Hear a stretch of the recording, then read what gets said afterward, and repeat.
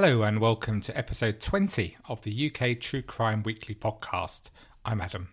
If you haven't looked already, one of our listeners, Maggie, has kindly written an excellent review on a book about Dennis Nilsen by Brian Masters. That's on the written blog at uktruecrime.com. Go and take a look. If you'd like to review a book or post any other content on our blog or on the podcast for that matter, please do contact me. I'm always delighted to hear from listeners to this podcast who want to become involved. Today we head to Newport in South Wales, the year's 2011. Nikita Grenda was born in Newport on the 19th of December 1991. Her parents, Marcia and Paul, they were young parents, in fact only teenagers when she was born.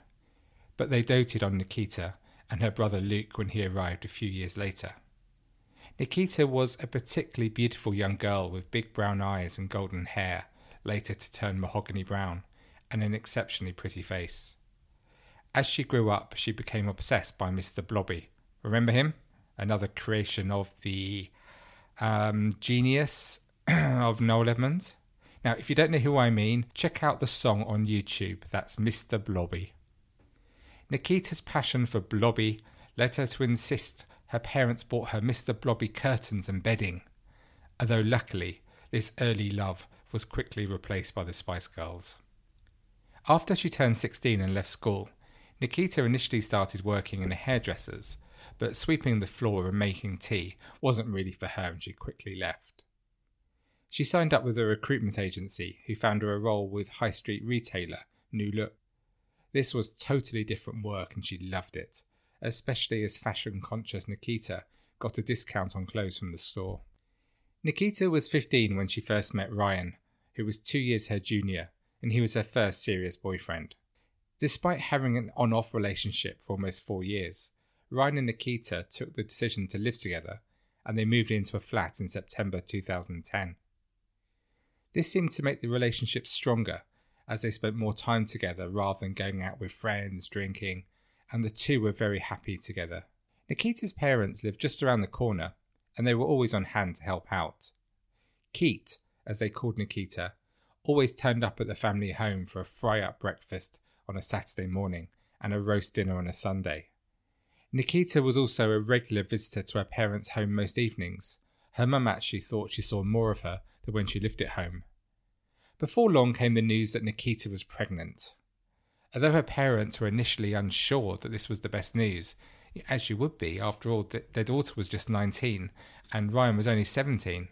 They wanted Nikita to get out in the world before raising a family, to meet new people and enjoy the richness of life.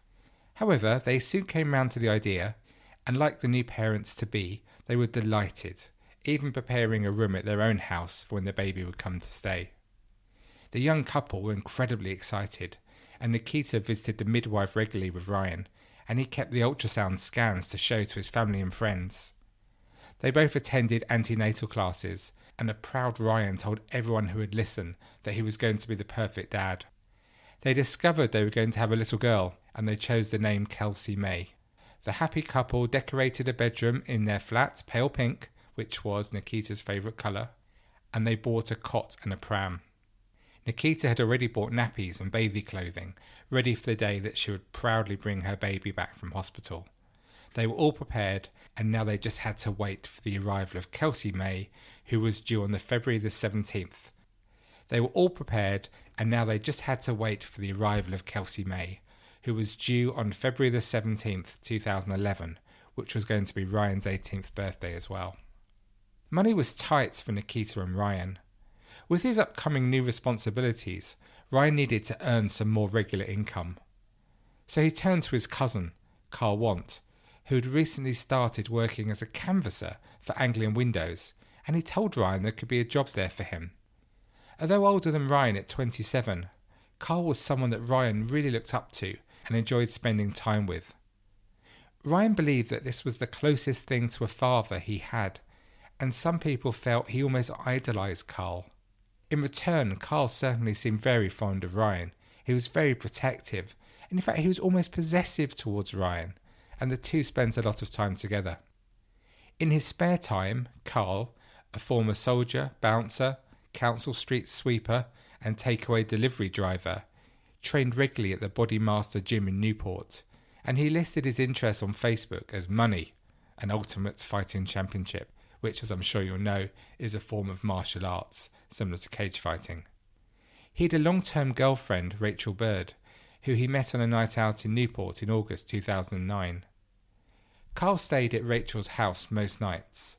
Although he did not move in, he took on the role of father to her 2-year-old son, with whom she was already pregnant when they met. And Want was already a father himself, with 2 children from a previous relationship. Carl Want would regularly take cocaine, and he'd resorted to burglary and theft to fund his habit, admitting that he'd even steal from relatives to help raise money for drugs. He'd been in the habit of 3 grams of cocaine a day, but had now cut down to having 3 grams every other day. Ryan also took drugs when he was with Carl, and this drug habit got to the point where a dealer turned up at Ryan's flat and threatened Nikita over a debt of £680 that had been run up. Carl knew that Nikita didn't like him, as he was a bad influence on Ryan, and even after the drug debt was settled, Nikita disapproved of their closeness, as the 2 men would stay out together drinking and taking cocaine. Carl would pick Ryan up some evenings and they'll be out together for hours. But as Ryan didn't have a phone at the time, Nikita was forced to call Carl to ask when Ryan would be home, and he would often fob her off or even just hang up. He seemed to enjoy having that control over Ryan and letting Nikita know that. So when Ryan started working with Carl selling double glazing, Nikita was torn. On the one level, she was pleased as there was more money available, which was vital, as we know, for a new baby. But on the other hand, she didn't like Ryan spending even more time with Carl. Ryan suspected that as well as the drugs, she didn't like Carl because they spent a lot of time together and she was maybe a bit jealous. But actually, Nikita thought Carl was a bit creepy and she didn't like the way he looked at her. She also knew that Carl was regularly unfaithful to his girlfriend, and that when he was out with Ryan, Carl's girlfriend Rachel would phone and text him constantly as she didn't trust him and always thought he could be with another woman.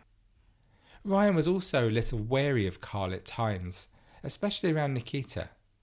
He had a vague suspicion that Carl fancied Nikita, but then again, that wasn't a surprise to Ryan, as in his view almost every man did, because she was absolutely just so gorgeous. There was one particular incident that made him particularly uncomfortable, when Carl had borrowed her mobile at a party. When he handed it back, he said, "Oh, by the way, I like the photos of you in your underwear." He clearly accessed her private pictures to have a bit of a perv over them. Ryan made a mental note at this time that he shouldn't trust him around Nikita. But this worry faded into the background as the excitement continued to build around the pending arrival of Kelsey May. On the 3rd of February 2011, Carl Want picked up his new company car, an ex-reg silver Ford Focus. He was delighted with his new car, showing it off to Ryan and others. It was in great condition, except just for one light on the car's rear number plate was dimmer than the other. But this was a minor point, and not the sort of issue that the police in Wales would pull you over for, unless you were super unlucky. The next day was a day many people in rugby-mad Wales look forward to all year. It was the start of the Six Nations Rugby Union tournament, and their opening game this year was against the team they liked to beat the most, England. Even better, this year it was on home territory in Cardiff. Now, until I went to university in Wales, I didn't fully appreciate just how important this game was for people in Wales. Everybody watches the rugby. And that week, excitement was rising as those without tickets to the game were finalising their plans for watching the match. On the morning of the 4th of February, Carl and his girlfriend Rachel arranged to stay in to watch the game together, and then they'd order an Indian takeaway. At around 11:15 a.m. on match day, Carl arrived at Ryan's house, and they spent the afternoon working in nearby Cwmbran, which is close to the English border, before deciding to finish work early and watch the big game together. They headed back to Ryan's house, arriving at about 5 p.m. so Ryan could get changed. While he was doing so, Carl had a cigarette in the kitchen as he waited. Nikita was in the house, but not very talkative. She didn't like Carl anyway, as we've said, and she also knew that if the two were going out to watch the game, it was going to be a big drinking session, no doubt with some drugs thrown in too. The two men headed off to watch the first half at Ryan's mum's house, before arriving at the local Star pub to watch the second half with a group of their mates. Although Carl was driving, the horror of drink driving, what it does to people, wasn't something that he thought of or had any effect on him, and he downed his first couple of pints of lager. Just for the record, a bit like in this year's tournament, after a tight, compelling match, England left Wales with a narrow victory. After the game, Ryan, Carl and 4 mates continued drinking. They also made regular trips to Carl's new car to snort cocaine. By 1 a.m, as you can imagine, Carl's girlfriend Rachel was utterly fed up waiting for Carl to come home, and she decided to call it a day and go to bed. Now, going home to his girlfriend was the very last thing on Carl's mind. The party was just getting going for the group of guys, and they squeezed into Carl's car and headed to a local nightclub, Revolution, and then on to a house party locally. They arrived at the house party at about 2:20 a.m. At the party, Carl spent a lot of time on his own, chatting with friends on Facebook before his drug dealer turned up at about 4 a.m. to deliver fresh supplies of cocaine. At about 4:30 a.m, heavy smoker Carl was out of cigarettes, so he headed off to his grandma's house to get some more. Ryan offered to go with his cousin, but it's only a short trip, so Carl turned down the offer and went alone. Just before 5:30 a.m, Ryan realised that his cousin still wasn't back. It'd been over an hour and the trip should only have taken 10 minutes, so he phoned Carl's girlfriend to see if he was there. A no doubt ecstatic Rachel would have been delighted to be woken by the call, and she wearily replied that she hadn't seen him. At 6:30 a.m, Carl finally returned without any cigarettes, telling Ryan that he wasn't able to wake up his grandma. They stayed a little longer at the party, although most of the time Carl was crashed out asleep on the sofa. Just over an hour later, at 7:45 a.m, the two called in a night, and they both went to his grandma's house. Now, I know what you're thinking here. 7:45 a.m. and calling it a night is shocking behaviour, isn't it? No doubt, like me, for you, at 7:45, the party's just getting started, right? Anyway, they're at his grandma's for about 5 minutes, and they finally managed to collect some cigarettes from her. Meanwhile, in the flat where Ryan lives, at 5:30 a.m, his neighbour, Sarah Voisey, who lives in the flat below, wakes up after hearing a faint beeping sound. It sounded like an alarm clock or a mobile phone, so she thought nothing of it and went back to sleep. About 2 hours later, at 7:30 a.m, she woke up again, but this time she could smell smoke as she opened the back door of the flat to put her baby's nappy in the bin outside. 20 minutes later, her flat started to feel really hot inside, so she rang 999. The operator told her to look outside, and she could see an orange glow coming from the flat above. Sarah rushed out to knock on the door, but there was no answer.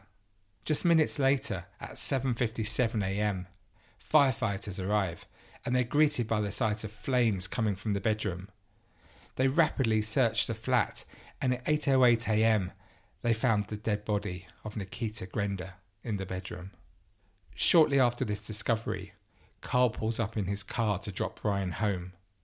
Carl said, "As we got closer to the road, we could see a number of fire engines and police vehicles parked up. Ryan ran over and was talking to police. I could see that he was getting more and more upset. He was clearly devastated. It was then that we were told the news about Nikita and the flat. Ryan was, of course, destroyed, and both men were in tears at the scene." Carl stayed for a couple of hours to provide a witness statement at the police station, where he was able to provide an alibi covering Ryan's movements that night. At first, it looked like a tragic fire had killed Nikita and her unborn baby, but that morning, a senior fire investigation expert arrived, and his first impression was that something just didn't look right about the scene. He was later proved correct, as a post-mortem examination revealed that smoke inhalation had not killed Nikita. She'd been murdered before the fire had even started. Her throat had been slashed, which would have led to a very rapid death, and she'd also been stabbed in her heavily pregnant abdomen, killing her unborn child. Her body was found on the bed, which had been set alight to try to mask the murder. The fire on the bed had been lit in 3 different places, probably with a lighter.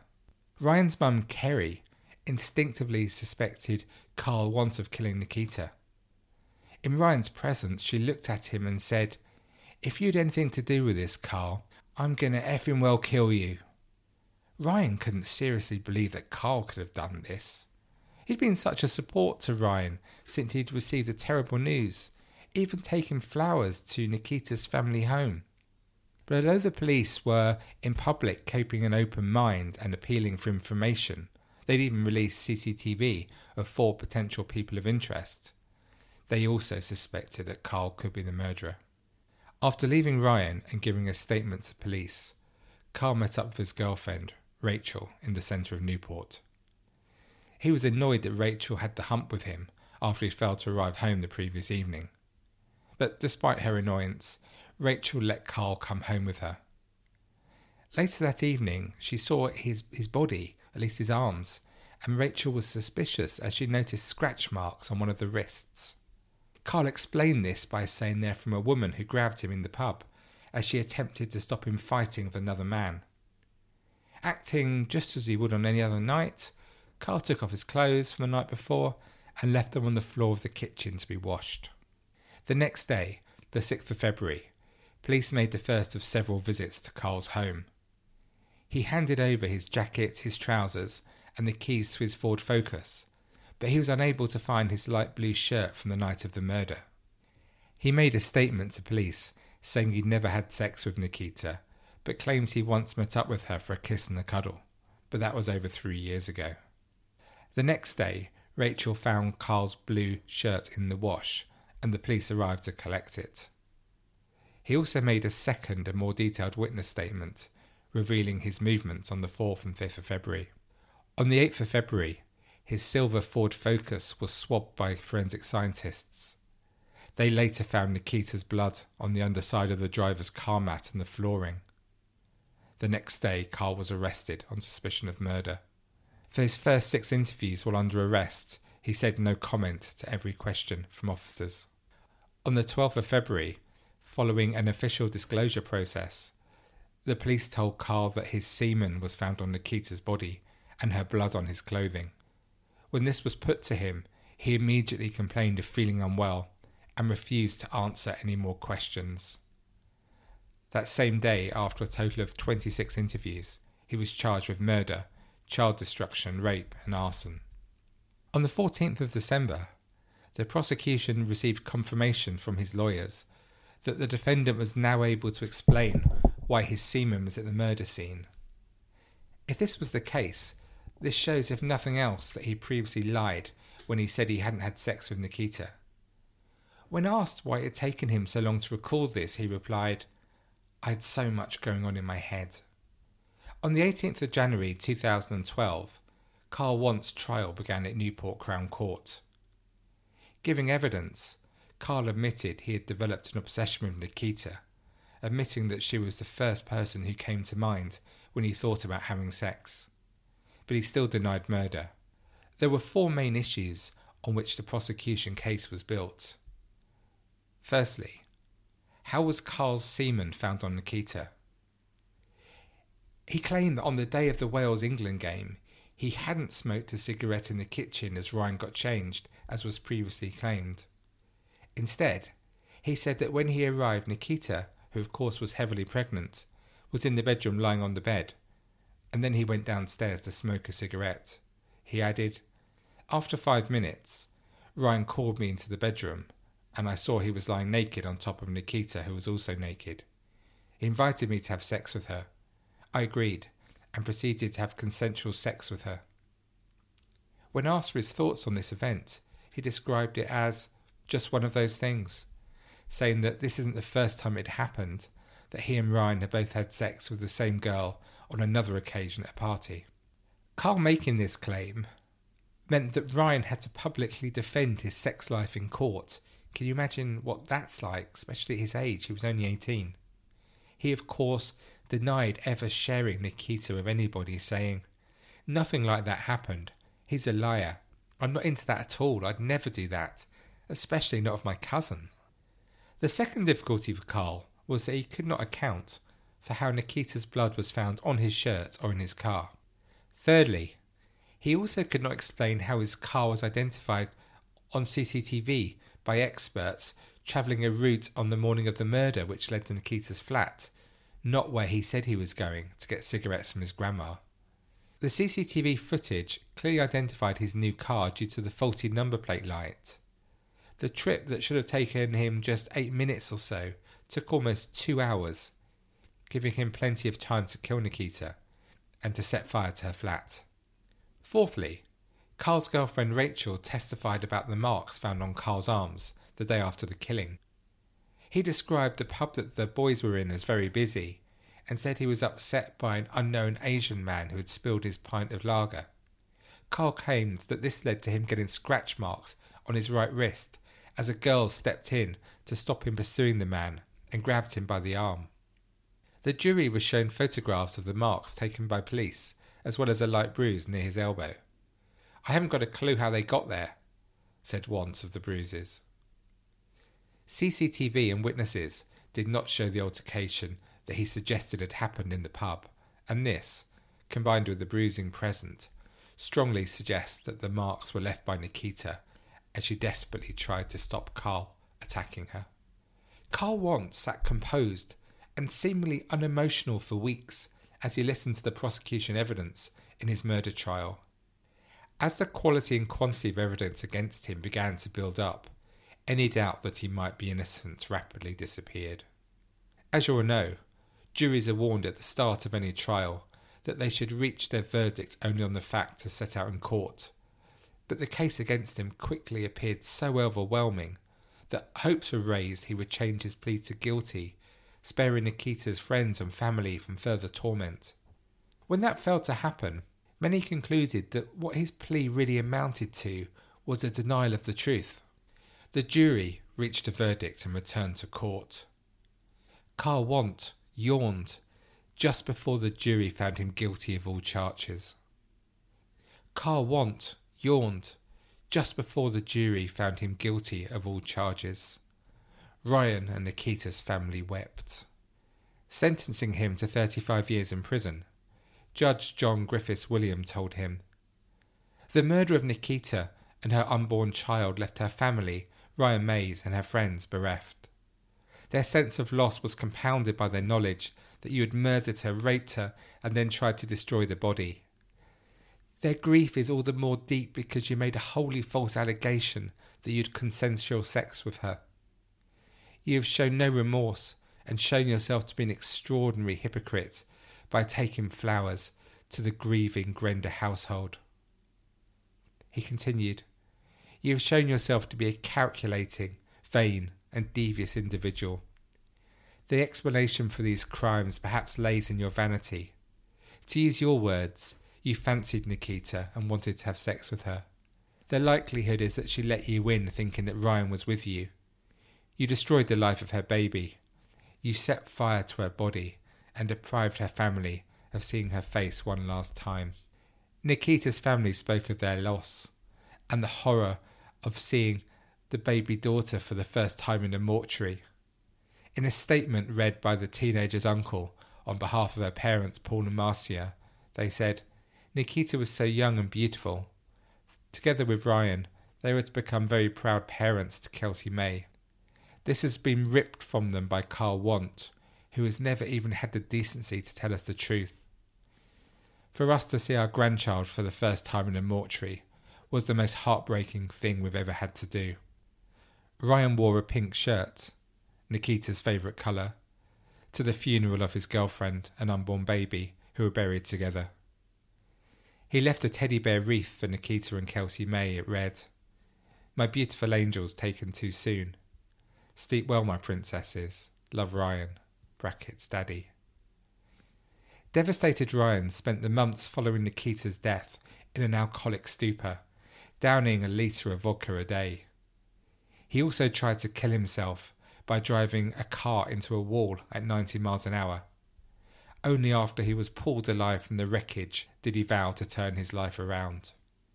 Carl Wantz unsuccessfully appealed his sentence, arguing that it was manifestly excessive, but this was of course thrown out of court.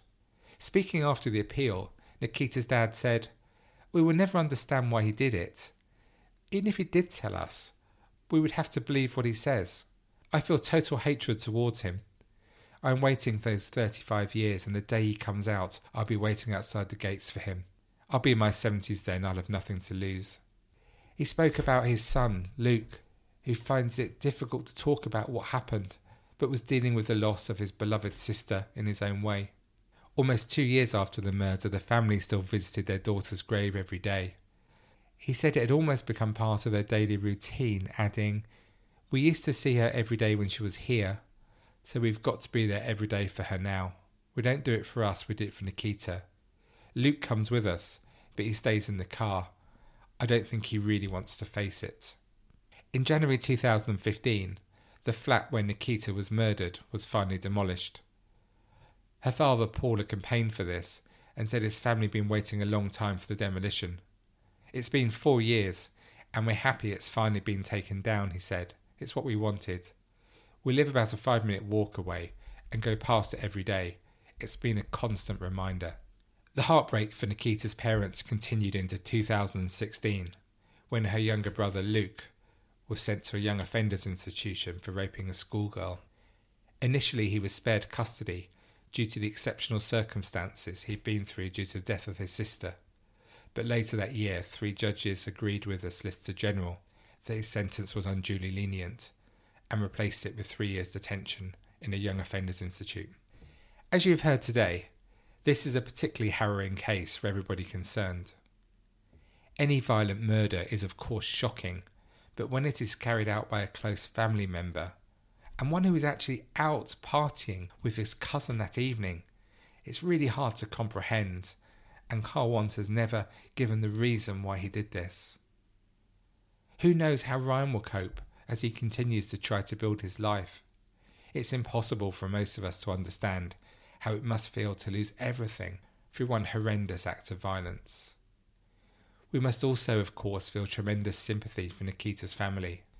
If you take a look at young Luke at the time of his sister's murder, it's hard for anyone not to feel emotional just looking at him. To then hear what's happened to him since, in this last year, it must be utterly devastating for his parents. And what will happen to this man when he's released from his spell in custody? Other friends of Nikita's have also been badly affected. For one who was suffering other issues, her death was the breaking point, and he committed arson so that he could join Nikita. He also received a prison sentence. And this, of course, as we know, is the nub of all true crime. Whether this was premeditated by Carl Want or a spur-of-the-moment decision, this heinous crime did not only wipe out the futures of a beautiful young woman, Nikita, and her unborn baby, but it's had such a devastating effect on so many others too. I hope you enjoyed this edition of the UK True Crime Podcast. If you'd like to support the show, please encourage your family and friends to listen, write a review, preferably the 5-star variety of course, or head to Patreon/UK True Crime for access to bonus episodes, and this week is our first behind the scenes video. Enjoy the rest of your day. Cheerio for now.